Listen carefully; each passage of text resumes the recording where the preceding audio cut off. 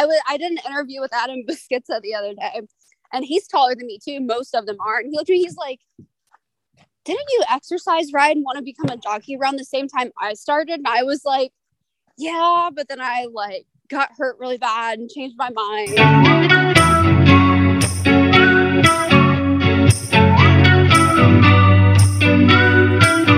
You're in another edition of the GOAT Zoom Room. I'm Caitlin. Andy is here as always as well, and we are joined by a special guest, one of my co-hosts from Twinspires and a great friend of mine as well. Kevin Kilroy is joining us from his office, and gentlemen, we are 3/4 of the way through the Triple Crown now. Preakness just ran, kind of a bit of a surprise, kind of not, kind of depending on how you played it and how you see it, but what are our final reactions for that as we move on 3 weeks down the line? 3/4, 2/3. I'd love to see a fourth leg to this Triple Crown. Yeah, I was going to say the same thing. I thought you probably were. My thoughts are it's a bummer we don't have any of these horses, any of these winners at least running back in the Belmont for sure.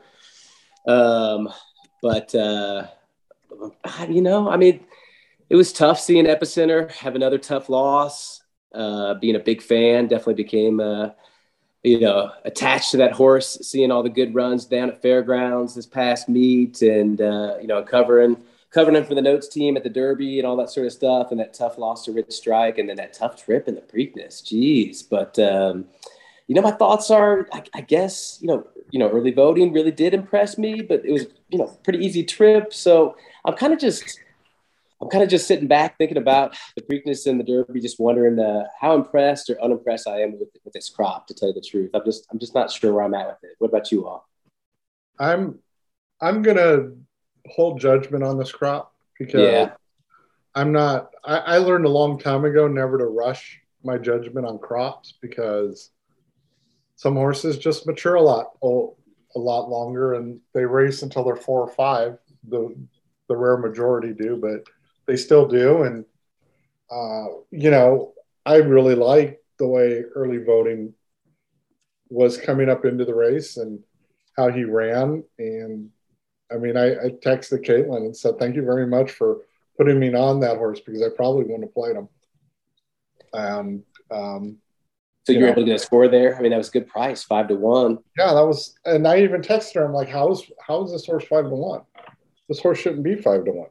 I'll tell you how. Like Fenwick was 13-1, and all the other crazy betting. It was pretty insane to see all that money go after those long shots. Yeah, and I really thought that if there was one thing that really worried me when I saw 5-1 in the gate, was the computers pushing a ton of money toward him, and apparently it didn't matter. So it works for me. Yeah, I guess that's the perk of the big race days, right? Is the pools are big enough that that computer money can come, and it won't affect you last minute like it does on a regular day. Yeah. Caitlin, what were your final thoughts? I'm kind of with you guys. I'm going to reserve judgment, but I'm not sure how I feel about it. This was actually one of the first years where I didn't have a super attachment to a horse that I'm like, oh, this is a really good horse. I can't wait to see what they do, in the Triple Crown. And, I really liked Epicenter, and I still probably think he's the best horse. I was really high on early voting for a while, but there's just nobody that's really jumping out and grabbing me, and there really never has been. And I don't know if it's just because of everything that horse racing has been through with the past couple of years, or if I'm just kind of not super high on this crop. I really can't decide. But one thing that really is standing out to me is, obviously we have the major players, Epicenter, Rich Strike, and early voting so far. And I think they'll all stay around for next year, because Klarovich and the Winchell racing group, they like to keep horses around. They don't immediately like to send a stud. And I don't think Rich Strike's going to be going to stud right away for a while. So I think we're going to be able to take some time and really be able to enjoy these horses and really see how good they get. Oh, that'd be awesome. That'd be great news. That's one thing that I always get sour about when I see great horses come out of racing, but of course the money's there and it all makes sense. That'd be fantastic for sure. Well, I just think of how long, the Winchells race Gunrunner, Untappable, and all of their horses. They don't rush to get them to the breeding shed, which is what I really, really like about that group. And Steve Asmussen's the same way. So I really think that as good as this horse has been at 2 and 3, I think maybe he's one to look forward to as he gets older as well. And if he gets a little bit of a freshening and then maybe see him at Saratoga, I definitely would think. Yeah. Go ahead, Andy. You know, the crazy thing is with the Winchells is, you know, when they have a good horse, like you guys have all said, they do run them at their 4-year-old year. Yeah, they do. And I mean, I think Midnight Bourbon was also one that was theirs as well. And he was running his 4-year-old year before Colic took him. So, I mean, I totally agree that I think you'll see him.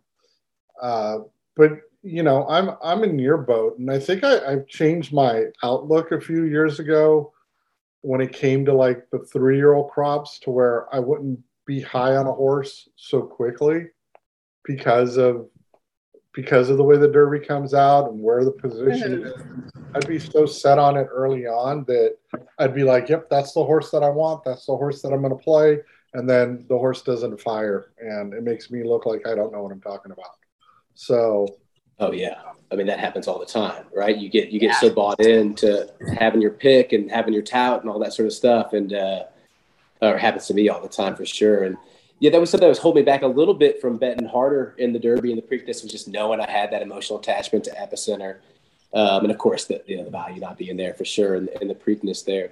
Well, what do you guys think about the ride with Epicenter? What's your thoughts about that? Did Rosario mess it up? Should he have been more aggressive? Was it just a tough break and didn't have the lane, or did Epicenter, is he just sort of dulling a little bit and needs to be fresh for his races and didn't have his run? I think the way I view it is, how can I put this? You're basically teaching Steve kind of did the right thing and kind of didn't do the right thing, right? He basically taught the horse to rate in the Louisiana Derby. Yeah. So then he learns to rate even more in Churchill Downs in the Derby. And then now you're asking him to show more speed after you just asked him not to show speed 2 straight races. Yeah. Now you got a young horse that has a rider that tends to be on the conservative side when it comes to getting out in front. And I think he read that race as, I think Fenwick's going to the front. I think the Baftine horse is going to the front. And I think early voting's going to the front. And they're going to wear themselves out, and I'm going to make my run. And the problem is that it didn't turn out that way. And, you know, early voting got the jump on him. That's the way I see it. I could be wrong, because 99% of the time I am, if you ask my wife. But I don't know. What did you guys see? When I went back and watched it a couple of times, I didn't really think Epicenter broke that bad. He broke maybe a step slow, but I think the whole key was he was behind a wall of horses so quickly and nobody would let him through. I think that was maybe, you know, I'm not saying there was any type of collusion or anything, but he couldn't get through. And, you know, I don't want to criticize a rider or anything, because I think Rosario did what he could in the moment, but I think he could have asked him for more speed and before he did, and then it was too late. I would have liked to have seen him maybe ask him a little bit more on the backside before he got to the final turn. I would have liked to have seen him ask him for that. But I think if Epicenter, you know, breaks okay and gets that spot established more early and is a little bit closer to early voting, I think he would have gone by him. But he just never was able to establish that spot. And I know, Andy, I'm hearing what you say about, you know, they're asking the horse to rate. Well, they weren't even, Rosario wasn't even asking the horse to the rate. The horse was at the back. So he wasn't even in a rating position like he should have been. He was in the back. So I'm not sure why he didn't ask him to move forward than what he did sooner. And I think that's kind of where Steve's frustration is, you know, that horse, he's either been taught to be pressing the pace, be up on the lead, or be rating, you know, in the 4th or the 5th spot, not clear at the back with Secret Oath. So I think it just took him way off his game. So how much do you put toward the fact that, and I'll ask both of you this, what if Rosario just misjudged the pace and thought it was faster than what it was because they had the California speed out in front? I think that's possible. Yeah, I think so too, especially seeing, I think, I'm back and forth about it, but especially seeing the way that he just sort of just comfortably sat back there. And then even on the turn, there was a spot where they changed cameras. It's hard to see if maybe there was a little bit of trouble that he had to pump the brakes on. But that he could have been just a little bit up further, and just asked a little bit more earlier just to be in the running a little bit closer coming in for the stretch. And yeah, I wasn't sure if that was because Rosario was judging it as they were going fast, or, I always talk about a horse putting you in the right spots. If Epicenter just was a little dull and just not getting to the right spots or not getting there quick enough. Yeah, I think it's a little bit of everything, right? Yeah. I mean, you got a 2-year-old that's been running. He kind of remind his campaign in some form or another reminds me of Nyquist.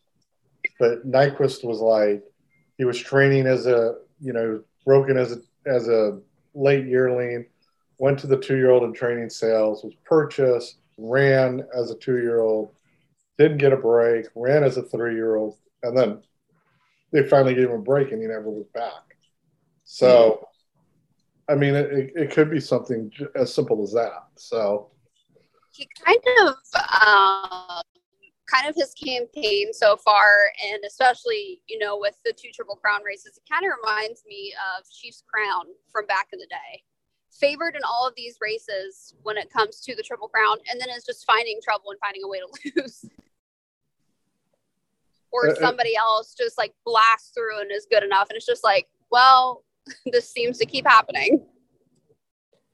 Yeah, it'll be interesting to see if Epicenter's got more to show. I mean, I know a lot of the Sheets players were talking about just regression, and we weren't seeing this big, huge monster performance by Epicenter, right? So it was just a matter of whether these horses were maturing and whether they sort of had that next level race to offer. And I think we've got to just wonder if Epicenter's got more going forward, or we already have seen the peak in the season. And I'm going to love to see that race when we get to find that out.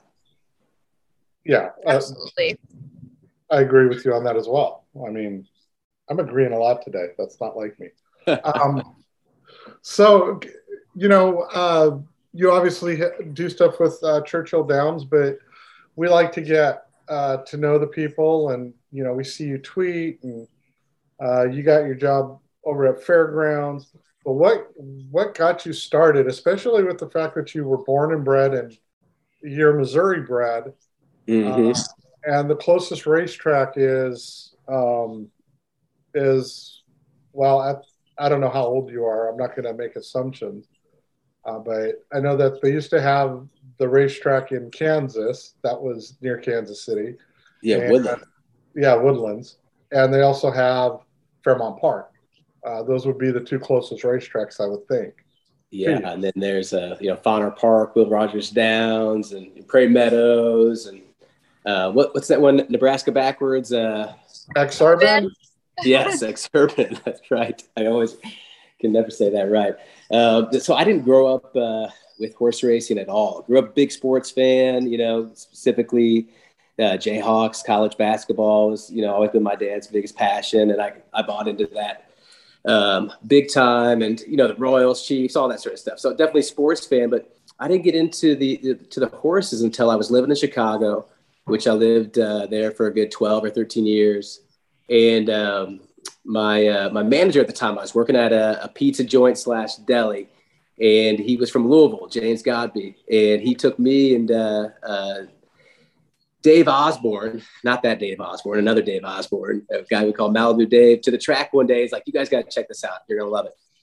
And, of course, obviously we did. You can see where this took me. But one of the cool things about it right off the bat was I had this other friend who knew a lot about horses. I told him I was going to tracks. And, he's like, all right, tell your buddy to, Chris Block has got a turf horse, named Y7 running like in the fifth race. And I think that horse should probably win. And so of course we put our money behind that horse and he came through, and I'll never forget that sort of like bewilderment to being like, who is this person who knows A, the trainer's names, B, like that it matters whether they're running on which surface or not, turf or dirt, and C, that can like call out a winner like this. I mean, like that's what I want to know that. I want to know who these people are, and I want to be able to do that myself. So I got into it at Arlington, and Arlington was great, but I really, really, really, really fell in love with it when I started going down the Hawthorne race course down on the south side of Chicago. And, a lot of what I love about the horses is the horses themselves, but it's also all the people surrounding it. And just over the years, we get less and less spots where you can kind of connect to, might I say like older America, like old, more sort of immigrant-based populations, working class, sort of authentic, real, not polished, not publicity specialist people who are living their lives and connecting with the sport they have passion for. And I could see that up close and personal at Hawthorne. And I started loving going down there, even though it's maybe the most depressing walk is when you can have a losing day at Hawthorne and it's the middle of winter and you're walking out and the wind cuts you like a knife and you've got to go catch 2 buses and a train to get back to the neighborhood that where you're living at. It smells like the oil refineries around there. There's definitely some aspects of it that could be a little bit rough. But yeah, Hawthorne's where I really fell in love with the sport. Have you guys been down there before? Have you been to Hawthorne? I have. What do you think, Andy? Is it a good spot, or am I blowing this up? I will be honest with you. It was the first race. I went there. when Envisor won the Dubai World Cup. So that was eons ago. But at the time, they still had the auto track behind Sportsman Park. Yeah, they had Sportsman Park, the one that Al Capone built because the Carey family wouldn't sell Hawthorne to him. Exactly. Yeah. So they had that, and then they had, that was still going on. But what I liked at the time was they didn't charge you to go into the racetrack. Mm-hmm. You could sit wherever you wanted to. If you wanted to sit in the clubhouse, you could. They didn't charge you. I love that too. You can go to the top floor and get the best view in the place and have the balcony seating, and you can go anywhere you want. Yeah. Absolutely. I loved it. I couldn't say that I loved my handicapping that day because at the time I wasn't really following Chicago racing that much. I was more of a California / Kentucky person, but I definitely I would love to go back to it now, especially now since it's the only track in Chicago. Yeah, the only track in Chicago, which is sad news, right? There's all sorts of rumors I hear every once in a while that, the deal is not quite done with Arlington Park. People are using it to leverage, I love the conspiracy stuff. We'll see how it shakes out. But there's also talks that they're going to build another one. So they could have something else coming up there too. It would be nice. It really would. But I've heard a lot of the same rumors lately too. The hard part about the whole Arlington situation, and I'm not trying to throw shade on CDI with 2 CDI employees. I just think there was a different way they could have gone about it. I think the other thing is that I think CDI also saw, like through a crystal ball, that the Illinois breeding program wasn't strong enough to withstand a full-blown meet, right? I mean, you're having to go to Arkansas, Illinois, and God, I forgot the other one. I think it's Minnesota to have state bred races, and to me that isn't a state bred program. That's just me, though. Yeah, that's interesting. I think about that with Louisiana and talking to a bunch of people down there, and it's such a good state-bred program. And, they've got 4 tracks that they're working with, right? They've got tons of racing dates. And, They're working hard to make sure there's foals and, there's horses in the starting gates and all that sort of stuff. And it takes everybody's efforts. And yeah, I know that's a big part of keeping these tracks and the horsemen going. So there could be something to that, Andy. So you grew up in Kansas City. You say you like the Royals and you like the Chiefs. Yeah. Caitlin and I both, from the sincerest bottom of our hearts, really, really offer our sympathies to the fact that the Bengals won. But you don't. Are you guys Bengals fans? Are you guys Cincinnati people? We're huge fans. Jeez. Yeah, all right. You know how hard that was for me. So that day I wore my Chiefs stocking cap. My kids had just gotten back to New Orleans and they brought me my stocking cap, and it was like a 60-degree day. I didn't have a stocking cap on, but it was all I had for my Chiefs gear. And around race 7, race 6, I start hearing a lot of people around the track kind of yelling up to me, going, "Who dat? Who dat?" Every time that your guy, what's your quarterback's name again? I forget that guy's name. Joe Burrow. Oh yeah, that's right, Joe Burrow, of course. Every time he would do something, every time we would turn the ball over in that second half, and then I started to realize that it wasn't the best idea that I was wearing Chiefs gear on the air as basically the whole track was turning against me. I just didn't realize that LSU love was that strong in New Orleans that it carried over to be cheering for the Bengals. And so I made some enemies that day, and it was a tough deal. I remember I was doing the analysis for race number 9. It was right when we were kicking the field goal to tie it, to go to overtime. And I was watching on this washed out TV that we have in the corner, could only see half of the screen. So I could see him kick. And I just waited to hear if the crowd booed after. And when they booed, I was like, okay, we made it. We're going to overtime. We get back to talking about these horses. So that was a tough day for a Chiefs fan in New Orleans. I'll tell you that. But congrats to you all. I think proud of you. To tell you how big it is to be a Bengal, or how big LSU fans are when it comes to the Bengals. Yeah. Tickets for the Bengals New Orleans Saints game are going for $350 or more on the resale value already. Dude, come on. I'm serious. I mean, who are they going to cheer for? They're going to be all cheering for Joe Burrow. I know. That place is going to be so non-Saint friendly. Hey, that's a fun place to see a football game. I got to see one game while I was down there, and they got after it. I've never been in the Dome before and seeing, being used to Arrowhead and being outside, but the Saints fans, they're awesome, man. They are as good as they get. That's for sure. Hey, I will say this. Kansas City sports fans in general are incredibly awesome. They believe in their history a lot. And, I was lucky enough to go out there a few times with the Arena League to do stuff when we were visiting Kemper Arena. And my biggest thrill in life was to meet Buck O'Neil before he passed away. Heck yeah. I thought that was like the greatest thing in the world. Caitlin probably knows who Buck O'Neil is. We need to hear if Caitlin does know who he is. Oh, sorry. I was on mute. Yes. You do know who he is. I'm pretty sure. Okay. So Buck is he's one of those guys that's been held up so high, by Kansas Cityans, by obviously more than us, but it's just amazing to see, a person with such integrity, a person, it's just so successful and so many achievements in his life, as a scout and as a ball player. But really, the city just turned to him as sort of a great face, for the type of people that we want to be here. Definitely an ideal, and it's great that he made it in the Hall of Fame. We got him in, right? Yeah, and the best part about it is, man, there's not a nicer guy. Right? Wasn't a nicer guy.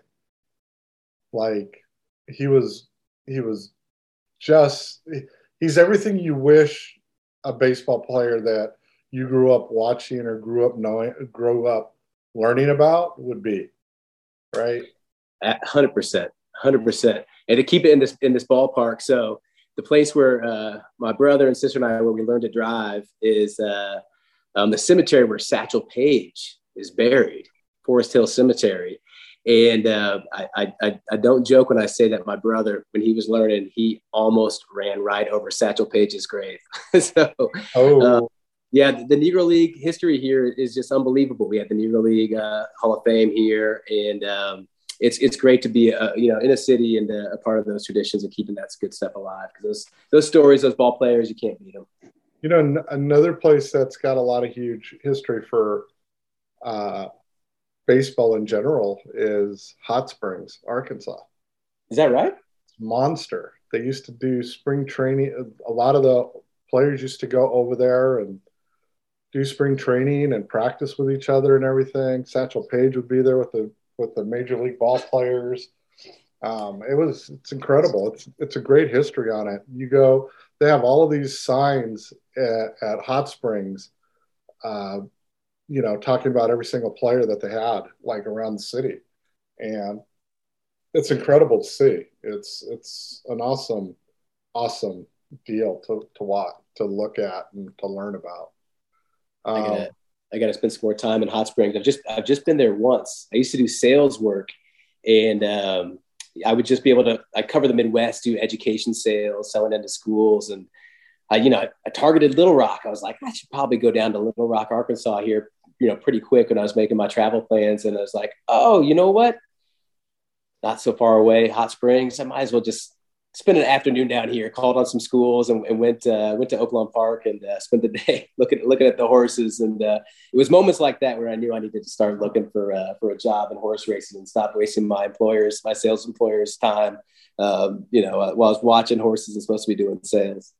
Yeah. Go ahead. So I was going to ask, how did that first meet at Fairgrounds go? Was that your first on-air job? Yeah, it was my first on-air job, 100%. My first job in horse racing. Wow. Yeah, it was a steep learning curve, but I tell you what, couldn't have a better guy to sort of oversee that learning curve with Joe Christofek. He gave me tons of freedom to make mistakes and get creative and just go it alone a few times, even before he was in town. And then he would just clip me back and rein me in and pull me aside, be like, hey, this is not working, or this is working, and all that sort of stuff. But he was fantastic in terms of, giving me confidence and giving me room to move and make mistakes. But yeah, it was my first job in all this stuff. So, that first week, it was, we opened on Thanksgiving Day. Actually, next year it's going to be a week earlier. And Joe Kay, he's still finishing up at Churchill, right? Y'all are still working there. So he's like, well, do you want to try to do it? I'm like, absolutely. Put me on. Let me go. Put me in, coach. So I went down there and got there like a couple of days before and tried to get a lay of the land and popped on. And Thanksgiving at Fairgrounds is the one of the biggest days, if not the biggest turnout for the whole meet, because it's just a tradition down there. Everybody goes to see the horses on Thanksgiving, and people get all decked out. That Mardi Gras / Kentucky Derby sort of mix of style. And I got a couple of reports back from Joe Kay. He's like, well, they might be laughing at you in the gold room. You might want to work on a few things. I'm not sure how it's going there. So it was a fun first week where I got to make a lot of mistakes. And to be honest with you, I've been handicapping and getting into the horses, obviously, for a long time. But for the most part, for the past, since I moved back to Kansas City, I hadn't been talking to many people about it. I've just been handicapping races solo and watching them and texting with my friends here and there. So it was funny to be talking about horses with other people and in front of trainers, in front of jockeys and all that sort of stuff, and realize how many things I needed to work on in terms of my parlance and my lingo and get just the words right for talking about horses. You did a great job for being your first time. And oh, thanks. I think it got better. I think it started off a little rough. But I mean, you seemed really relaxed to begin with, and that's the biggest plus, right, Caitlin? Yeah, absolutely. And I think we kind of started out the same way because Joe, I learned a lot of things from him, right, as well. But yeah, I thought you started off great, and I I thought it was maybe your first time on air, but I mean, if you told somebody that, I don't think you would know. Well, y'all are nice. I mean, I think it helps. I was a teacher. I was a teacher for 15 years, mostly college level, and then a few years in the high schools. And I think it was a nice sort of setup for doing public speaking-esque stuff. And I was gonna say, yeah, you have experienced public speaking then. Yeah, totally. And then the writing. I'm a writer. That's what I am at my core. And that was really what helped me get the job. I remember. I was going through the interview process, and I had to, Joe had all these things that we had to do to prove that we could get the job. And I had to write a stakes preview and send it to him in like 2 hours or something like that. So I whipped that out and, was ready for it and sent it to him. And he responded pretty quick. And he's like, well, you just moved to the top of the list with this one. So I think it was my writing that really helped me able to get my foot in the door. And, I hope to be able to do more writing that's worthwhile with horses for sure. Yeah, I always I liked the article with Caitlin. Obviously, I read that. Yeah, good one, right? Yeah. No, that was always a good one. Caitlin's smart. Don't know why she decided to do the podcast with me, but she's smart. It doesn't seem like you're somebody who just got in the game.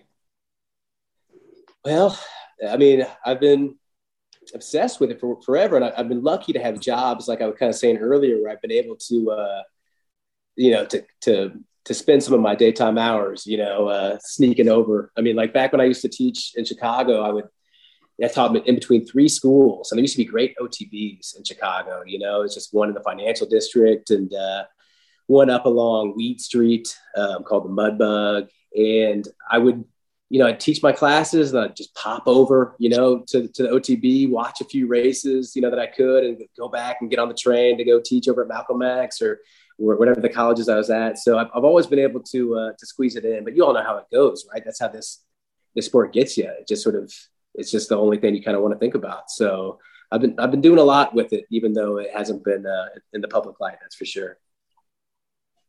I still remember, and we've told, Caitlin does it. 99% of the people that we have had on this show at some point in time, like Jude Feld, myself, a couple other people, we would skip school to go to the racetrack to bet and then go back to school, and, we grew up around the racetrack, and, as my wife says, you could have picked anything else to do, and you chose to be around the racetrack. You could have been successful at so much, Andy. You could have been so much. My mom says it all the time. You could have been anything. You could have done anything. But Caitlin's exactly where she wants to be, and I'm happy where I'm at. So it doesn't matter what other people think. It's what matters what you think, and you have a good future in it. Oh, yeah. I mean, I love it. It's funny. I was just chaperoning my daughter, my oldest. She's 11. I was chaperoning her field trip on Monday, just yesterday, and walking around with one of the other parents, and they're asking me their questions. What do you do? And all that sort of stuff. And a lot of the teachers, were kind of bringing it up because we had to take the kids out of school and homeschool them while we were in New Orleans when they came down. And so they were curious about it all.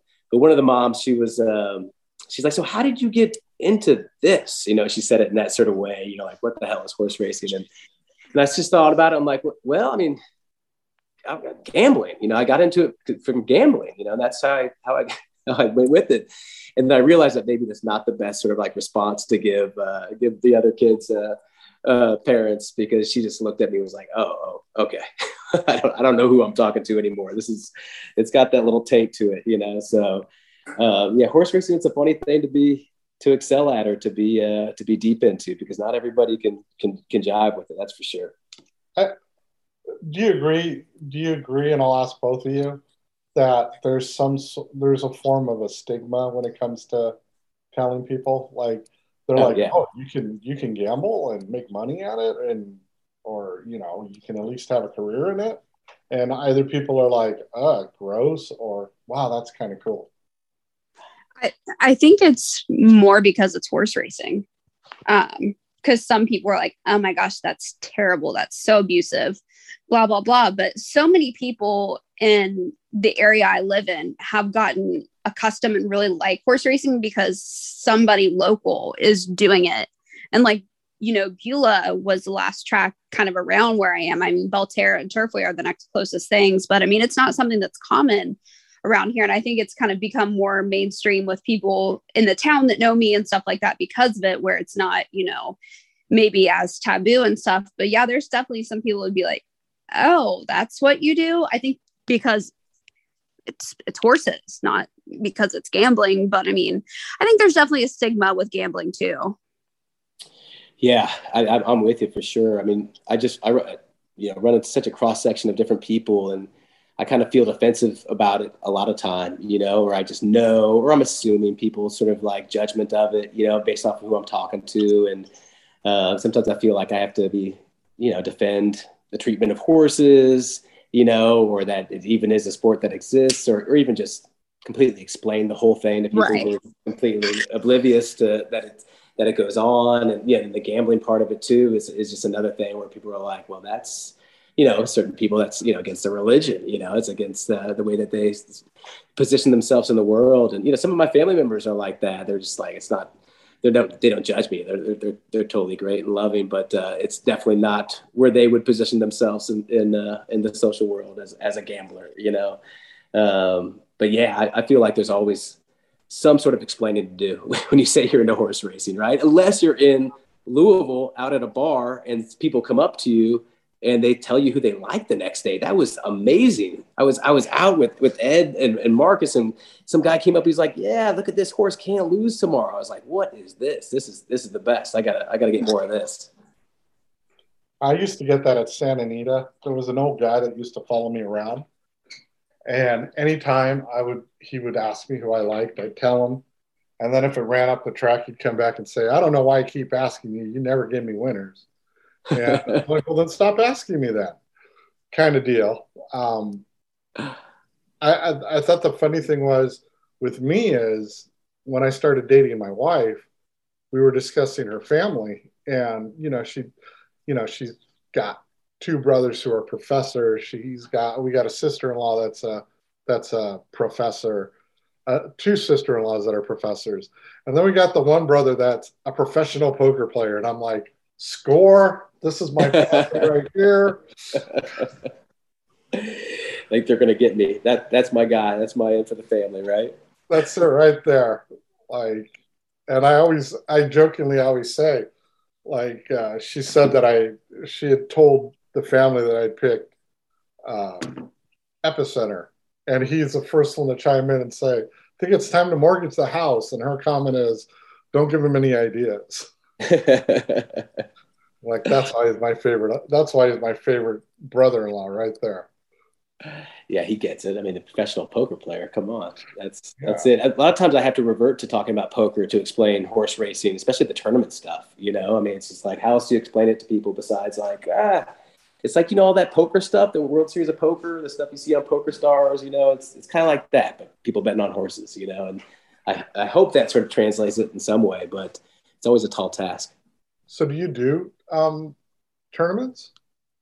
I do. You know, I think that helped me break into all this. No, I'll tell you what, 100% helped me break into all this stuff, because my first public appearance as like a horse player was in none other than the Four Gate. You guys remember the Four Gate? No. Good. No. Good. Okay, so me and 6 others for one of the free NHC tournaments picked all fours back in, I guess it was 2019. Oh, and yeah. Okay. Yes. And all fours gave the best score that day. And, you know, I don't kid when I say that I picked all fours on Friday and didn't think about it again until Monday. So I was teaching at a high school at that time. I got to school and didn't have a first period class, and went and looked like, oh yeah, I played a tournament this weekend. How'd it go? And I look and I see like I'm tied for first, but in 7th place, or like what's going on here? It took me a minute to realize what had happened. And I immediately turned to Twitter, even though I wasn't active on it, just knowing that's where all the conversation was. And kind of began my apology tour because I just like thought about that guy who was number 8, right? Only the top 5 would get seats, and he had the best day of his life, doing it legit. And we just got, stabbed our lucky stars and got it right. So, they made us, NHC, they made us do a little playoff tournament between the 7 of us later on in March, and only the top 5 of us got seats to go. And I was able to do well in that and win that one. So that felt okay. Like, oh, maybe I kind of proved my bona fides, but no way. Of course, I'm still getting all the 4-gate jokes. And then PTF had me on the Players Podcast and roasted me good, but I proved I could be a good sport with it all because I deserved everything that I got for getting in that way. But then I got into NHC that next year, legit, and was able to finish 21st and, make a little money off of it and all that sort of stuff. And that was right before, interviewing for the Fairgrounds job, because if you can remember, that was the one that was delayed by COVID. So, the tournament stuff is what helped me to break into this world for sure, and, infamously and famously for, both ways. That's funny. It really is. I mean, you really think about it. You got, like, we've got like one of my friends out here, Trey Styles, is like a Hall of Fame. Yeah, absolutely. First player, right? Yeah. And I mean, he busts his butt every year to get into that thing. And then you come along and are like 4, 4, 4, 4, 4. And it's like, oh, okay, well, that works. Dude, right? That's a good way to do it. Right. I know it. And, if you look at especially on the free days where there's like 2,500 people playing, you'll see, even before that we did it, that people do just put in random numbers or whatever they might do. And that's part of it, just being free, a free roll and all that sort of stuff. And, but I also kind of love it because, I mean, some of my favorite, kind of like at Hawthorne, like those guys aren't necessarily, they don't have time to be handicapping, doing all the work that we do, to look at these races. And you show up and you see your kid's name in a horse, or you just feeling a number. You kept on seeing a number on a receipt or whatever it is, and people play it, So I feel good about that in terms of it just being a testament to how people come into the horses and gamble, and have always sort of looked for luck and looked for signs of meaning, in betting on horses, because horses are ripe for that. We've always have our ways of sort of pouncing on it. If you think about Happy Jack, right? Why was Happy Jack bet down to, what was it, 15-1, 16-1? I forget what the final price was. I think it's like My Boy Jack's story. People love betting hunches, love betting superstitiously. So it's good to represent that too in these big tournaments for sure. It's like that scene in Let It Ride where he like goes up to the window and says, I want so-and-so because it's the name of the cat. And, it's like, it's pretty much what it is. And I had forgotten to take a picture of it, but when I was texting you on Saturday, Caitlin, the last thing after you and I had stopped texting was there's early voting signs out here in Houston. So you can find where the place is. And right there was an early voting sign the minute after we stopped texting. And I'm like, if this was not a sign that horse was supposed to win. I don't know. So do you all ever bet hunches? Do you ever get superstitious and play names or bet some sort of random number or anything like that? No, I don't. I do if I do the cat thing too. If there's something with Storm Cat or Storm Kitty, or something, I'm always like, for sure. That's how my wife does it, right? She's like, oh, that's a cat name. It's Kitten. You got to put him in there. And I'm like, I think one year during the Derby, there were like 2 kittens or Storm Cats, and there was a name that she liked, and I'm like, and Pat, I think it was a year that Patch was in it, so she wanted Patch, and I'm just like, okay. You're like, I know this horse has no shot, but there's a filly up in New York named Stormy Cat Lady that, like, that's me to a T, and she won one day at like 25-1 or something, and I was like, I'm going to reap this for what it's worth. Stormy Cat Lady, I love that. That's so good. She runs every so often. Yeah, there's a horse named Kerouac out there that I haven't been able to see run yet, but I'm a big, I used to teach beat literature and, Jack Kerouac, Allen Ginsberg, and Anne Waldman, all those great poets. And I'm like, all right, this Kerouac horse is going to make me some money. I got to be there for that one. I got to make sure and be there. I think Kerouac is still a maiden, but I could have missed that maiden win already. It's easier to play hunches, I think, when you just pop in every once in a while. Because you're like, oh, I only bet the horses once on Father's Day, and it happens to be that my kid's name is in the horse, like this is meant to be. But if you look every day, it's just insanity. There's no reason to think that these little hunches are going to pop forward and make it happen. But I'm still a sucker for a good hunch, that's for sure. Yeah, I don't think I have played a hunch in forever. Maybe like when I was a little kid, but. I mean, I totally get why other people do it. It's a good way to make money sometimes. My brother used to used to just bet the longest shot on the board to show. That's all he ever did. Yeah. He would win sometimes and he would lose sometimes, but it really didn't matter to him. He just wanted to have some skin in the game. Yeah, those systems that people would have, those irrational systems like, oh, the fifth horse, 5 horse in the fifth race, is always a winner. The fix is in, that sort of stuff.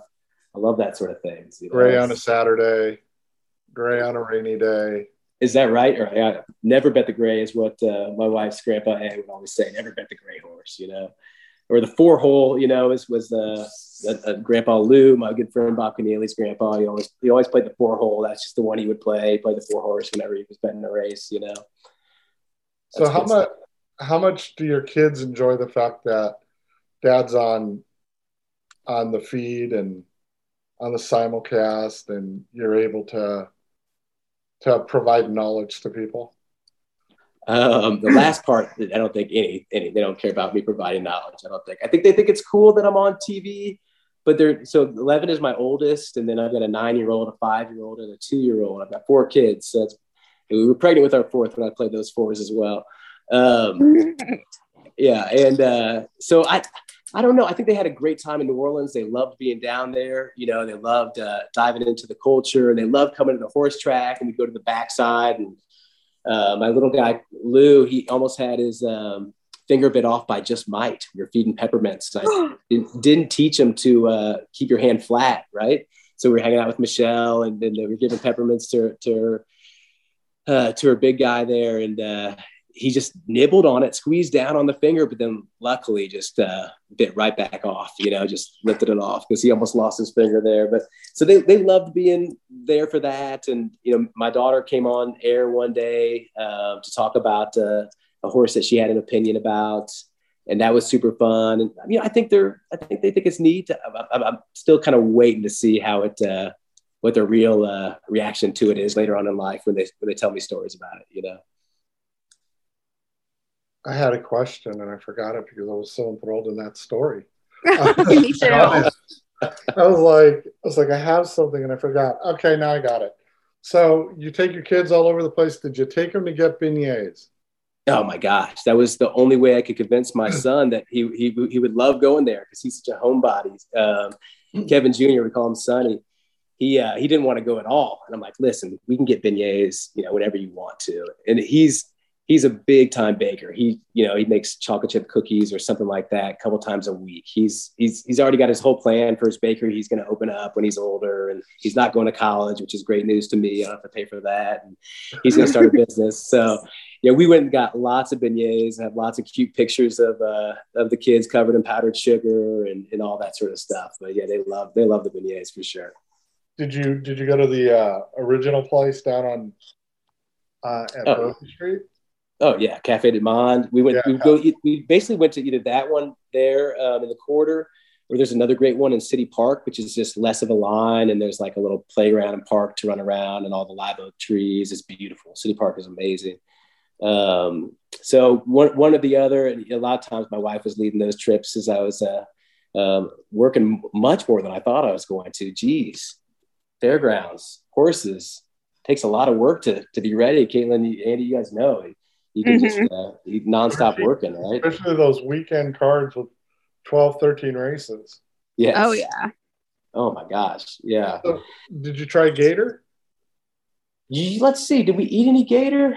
I mean, yes, for sure. When did we eat? I've eaten gator a bunch, always fried, so you're never really sure. Like, all right, I guess that's gator, but it's a pretty satisfying bite. We did go on a little bayou tour to see some alligators in the what river was it? Pearl River, I think, is what we were on, and just throw marshmallows, and they start popping out of everywhere, and raccoons are coming out, and the kids love that for sure. Yeah, we the wife and I did that. When did we do that? Might have done it during Thanksgiving weekend, actually. We went over to visit friends that live in Covington and okay, yeah, do that. Did you get to see any Mardi Gras? Oh yeah, so much Mardi Gras. I think my wife Mardi Gras. Yeah, I've got the Mardi Gras and the family friendly version and the non-family friendly version. We would take the kids and they get the throws, and then also we get the babysitter, and my wife and I would get after it too. Yeah, I love those parades. I really love, my favorite one is earlier in the season. I've got two favorite ones. The first one of the year is the Joan of Arc parade, which is on 12th night, right? Which is always the beginning of the season. And it's very reverent. And they tell the story of Joan of Arc through it's not floats because it's all a walking parade, but they reenact stuff at different spots in the quarter, and all takes place in the French Quarter. And it's just really neat, really special. And it's always cold because it's January. And then there's the Crew de Vue one, which is a mix of like sex and politics, right? It's as crass and sort of scathing as it can get. So that's a mule-drawn parade that comes through the quarter, and it's always I've seen it a couple of times at least, and it's always a spectacle to say the least. And then the big float ones, there was a blast. We spent too many hours just sitting there collecting stuff that just as a parent you get tired of having toys all over the place, all over your house. So it just kind of drives you mad to know you're bringing more stuff in, all these footballs and beads and different toys they're throwing out. But the kids love it. It's just like Halloween, but you just stand still. Everybody comes to you. Yeah, I still have Mardi Gras beads from like 3 years ago that are in my truck. And really, we've got cups from like 3 years ago that we collected. And Caitlin, you've got to do it. You got to go. I know. I want to go down really, really bad. Maybe I can convince them to let me come on the fairground show once or twice just so I can see it. Yeah. Have you not been down in New Orleans before? I have not. Oh, then yes, 100%. Right. You got to start working on that right now. Got to get you down there for some shows or do something. This needs to happen ASAP. Yeah. Right. No, they sent Shapiro down. I don't know why, but you could do a better job than Scott, whatever he did while he was down there. Poor Scott. I'm just joking. That's the best. Scott's the greatest. And he's been throwing out some winners, hasn't he? Shapiro's been on fire. He has. Sometimes, we'll all do like little side bets during the show when we get bored and stuff like that, especially on like Sundays or Thursdays where the cards kind of we'll decide if, we want to do some side bets, be like, well, I feel like my horse in this race is going to finish ahead of yours. So... Well, there's that meme he uses, right? Where he's like circling around with all the money around him. It's the gift that they use on the show. Yeah. So yeah, when he gets going, he's tough to stop. Mm-hmm. Caitlin, do you keep track of your picks with Churchill? Publicly, or do you not have to do that? I don't have to do it as much, but I still do. I save all of my notes and stuff. I still have everything saved from Turfway and stuff like that. So one of these days I'm going to have to go back through and get my ROI and stuff like that. But I think the promise I've been lately is some of my paddock picks. On Sunday, I do paddock picks and come on with just my voice after the post parade for me in special weights, kind of talking about first time starters and how I feel like they look physically. And I was talking about 3 of them. One of them was 14-1, one of them was 11-1, and one of them was 16-1. And I was just kind of like giving them out. Generally, I was like, we took this turf main special weight onto the dirt based on what I saw from these horses in the paddock and their physical. I feel like these three will run well. And the one that actually ended up winning it was the 16-1 shot I was talking about. And I was just talking about like his slight build and how I think he could get loose on the lead and skip over kind of a track with a little bit of moisture in it, and that his physical kind of matched up with that type of style, but that I thought maybe he could be, a horse that would be able to bounce on that turf course. And he ended up winning. And then the 14-1 came in second. So doesn't happen. That doesn't happen often, but I'm particularly good with being special weights. So can I ask you guys both a question? How often do people get upset at you for giving out certain picks, but then changing your mind once you see the horses? Never. Okay. Yeah, I haven't done it too much because I was just kind of wondering if that was kosher, But definitely, I'll be sitting there talking about the horses that I, on paper that I liked, and then looking at them in the paddock and being like, oh, geez, And I'll try to say something, to that extent, like that horse, is totally washed out, no good, or wow, look at this monster. What do you think, Caitlin? Do you think it's totally kosher to do that, to kind of switch up and be like, I know I put this, but looking at the paddock, I would put my money on this horse instead? Yeah, because I kind of, use it as both. I'll give out, my handicapping selection, but then I'll be like, what I see on paper kind of backs it up. Or maybe I would throw this horse in too, because this horse is just like really taking my attention. I kind of use it as both. Like maybe I would kind of use my selection based off of handicapping and a horse that also looks really, really good in the flesh. And that usually works out pretty well, I would say. But I mean, you've been to Churchill, you know how they heckle you in the gold room, no matter what anyway. So it doesn't even matter. No, yeah. Like we were talking about for that article the other day, like you've got that perfect situation, right? Where you get to have your handicapping opinion, but see them all in the flesh and just nudge yourself one way or the other once you get to that final piece of evidence that we're all waiting for. Yeah, I think that's really kind of been the key to so many things with me there is getting to, literally, unless it's the camera people or the connections, nobody else kind of sees what I do. Yeah, absolutely. You're talking about World Cruiser. That was a good tout that you put out the other day, right?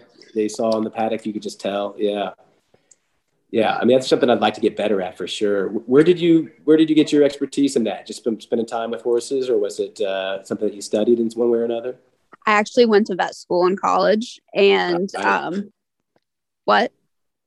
Go ahead. That's right. Yeah. So that's where I learned about the physical makeup and the physical aspect of a horse, and just kind of watching horses for so long and knowing like the body styles and, the type of like the way they walk, the type of, muscling they have, just, based on their gait, what surface they should, really take to. And I look for like, somebody was in the paddock with me the other day and they're like, oh my God, is that horse lame? Because the back leg was kind of, looked like it could be lame, but the back leg was kind of coming up higher and like reaching out. And I was like, no, that horse isn't in any pain and isn't lame. That horse has string halt, which sometimes affects things and sometimes it doesn't. But those are kind of like the things I look for, like little tidbits of information that people, maybe that don't have that type of background. I can look at that horse and be like, oh, stay away from that one. But one thing that I've heard a lot of is, and I know I'm not sure how much this really helps the general public, but a lot of times trainers don't like when you say bad things about their horses. So I'm really careful. Yeah. I'm very, very careful about what I say. So if I'm trying to steer you in another direction, I'm trying to do it subtly. Oh, what are some of your subtle keywords I got there? In trouble at Sam Houston for flat out saying that a horse looked bad. Yeah, you can't say that. And I've kind of learned that is, even if they look bad, I just won't talk about them. Even if they're like really, really favored, I won't say anything, or I'll be like, there's just others that pique my interest in here, or, I just see other things. I see beyond this one, something like that. I'm leading you in another direction, but I'm not telling you like why. Interesting. So just even the horses that you do choose to talk about are the ones that are positive things as opposed to choosing the ones that are negative. So we can kind of assume for the most part, if you're not talking about that horse, there's nothing there that is touting it's gonna run really well that day. I either wanted to try to beat it on paper or I saw something in the paddock I didn't like. Right. And I mean, there are times that the horse doesn't, that, you know, the one good thing about Caitlin is she has a ton of notes on how the horse looks. So from race to race, I'm sure she has her notes out and says, you know, this horse did this horse did that, kind of thing. Yeah, I'll know if it's normal if a horse like is getting hot pre-race. Because if it's not normal and I've seen the horse multiple times and this is like a new thing, I'm kind of like, oh, you better stay away from that. Like there was a Turfway mare that I'm, you know, really, really used to, and Turfway form's been pretty good at Churchill. And she was coming into the race, you know, I think she was like 7-2 or something like that. And I saw her get totally washed out. And I mean, you know, Turfway temperatures versus Churchill temperatures in May, it's totally different, but I'd never ever seen that from her. So I was like, yeah, we're going to, not do that. So, and she ended up running very poor that day. Were we standing next to each other in the paddock before the Derby and watching Crown Pride? Oh my God. Yeah. I was so excited. What was your thought about that? What were you thinking when you were watching Crown Pride do that? That was the best horse I think I've seen almost the whole meet. And I think he was almost feeling so good that he ran out from underneath Mikel Barcelona. Right. Because you basically tweeted me, horse was breathing fire, right? Yes. Yeah. I think that's a good way to describe it. He was. And you run to the windows when you see that. Except for if he's chasing Summers tomorrow to breakneck fractions, right? Yeah, I think if they had a rider that had better experience for the Derby on that horse, that wouldn't have happened. And that horse would have hit the board because he looked as good as I've ever seen a horse look. But so the 2 weeks before, you know, everybody was very excited about how Crown Pride was so full of run, and it was also fighting the rider every morning, right? It was a fight, you know, that he was the exercise rider was talking about his arms being so sore from pulling back. And to me, you know, my reaction to that, and not really, you know, being the expert in this at all, but was that like this horse wasn't going to be able to do what the rider wanted to do, you know, wanted him or her to do, in terms of rating back and settling and you know, getting in a good spot and sort of, you know, taking the commands of the jock. But there's also a difference, right? Right. I mean, sometimes maybe the exercise rider just tries to fight the horse instead of giving the horse their head, right? So when that happens, then of course the rider's going to get sore because he's not allowing the horse to just have its own action, especially in the mornings. Right. He literally had a different exercise rider on him all the time. It was never like the same person, I felt like. Yeah. I mean that, I think I said this to you, was my biggest concern was the day before, was it, where he blew out in like 36 and change for 3 furlongs. And my thought, and I think I told Caitlin, I'm like, this horse is going to have way too much speed. He's going to have way too much speed. Right? He was way too keyed up. And Andy, you and I discussed this. Now that they know what not to do, they won't make that. The Japanese are way too smart. They won't make that mistake again. No. Every time they've brought a horse over, they've learned from their mistake and they've made quick adjustments. And that goes along with what happened in Dubai with the mare, the filly. What's our filly that we both like? We're looking at Lucky sibling. Shahama. Shahama, right? Instead of bringing the regular trainer, they sent it to Pletcher, and they never do that. And that filly was full of run at the top of the lane, and Flavien just completely botched the ride on that filly. Well, she didn't have a very good trip either. Well, yeah, but that's kind of Flavian's fault. Yeah, I wasn't sure if she liked the surface too. I thought maybe she did kind of seem like she was spinning her wheels a little bit at the top. So maybe wonder if she didn't like that moisture in the track. I don't know. No, she's won on a sloppy track before. Yeah. Did she? Yeah, she won in Dubai. I think her debut was on a sloppy track, and she had a ton of dirt thrown at her in the Oaks in Dubai, and it didn't phase her. So she'll win a grade 1 over here this year, I think. Yep, I agree. Yeah, she looked great in the mornings. She was trained lights out. She was awesome. Yeah, do we know what Crown Pride's doing next? Is there any talk about that? He's going to have a little bit of a break, and then I think they're going to bring him back over, maybe for some of the later races in the year. And I think they want to either take him to the Classic or the Dirt Mile. Wow. So he will be back, but they even said that should he have won the Kentucky Derby, they would have also skipped the Preakness and gone to the Belmont. Oh, really? Yep. We could talk about this, but as much as it is a tradition, I don't mind if they cut it back a little further. Keep the first Saturday in May, maybe run Pimlico the third week instead of the second week, run Belmont the fourth week. I mean, you're still at Belmont. You're still not running into Saratoga stuff. You just backdate a little bit. You don't have to completely change everything. Just change it enough to give horses enough time to bounce back. And I wouldn't mind if it was 3 weeks, 3 weeks, 3 weeks, but that would be it. Otherwise, I don't want to change. Because, it's supposed to be hard. And I think people were just like, well, horses need more time. Okay, well, other than early voting, who pretty much had everything all his way, the rest of the board was made up by horses who ran on Derby Day. So I just I don't want to hear that.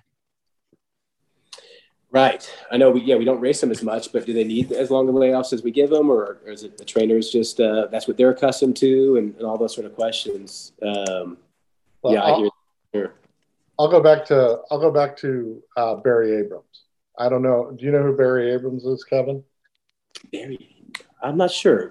I don't think Barry so. Abrams used to train horses in Southern California. Okay, no. He's a Roger Stein disciple. But Barry had this thought process that if the horse was jumping out of his skin and he was ready to run, he'd run him. So if the horse was entered on a Sunday, he would turn around and enter that horse again the following Saturday. Literally giving it 4 or 5 days and then running right back. And he had such good success at it because the horse was telling him what to do.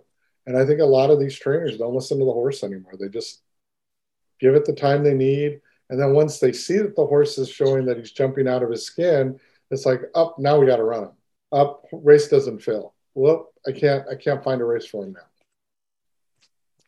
To me, that's answering to owners with these big, these multi-million-dollar investments, I bet that's causes some of that, that trepidation to, well, that was your decision. That's your fault that you ran the back, and this is why they got hurt or why they didn't win. It's probably easier to answer the owners being like, oh, we've got this schedule. We're taking it easy on the horse. We're treating everything, pretty soft. So I'm just, assuming, just talking about something I really don't know about. So, but that's cool to think about different ways that trainers would really know when a horse is ready to run and how they might respond to it. I think that's interesting to hear. Even just hearing about, Tim Yakteen doing the blowout with Taba that Wednesday, which I think was a surprise to most people. It was a surprise to me. And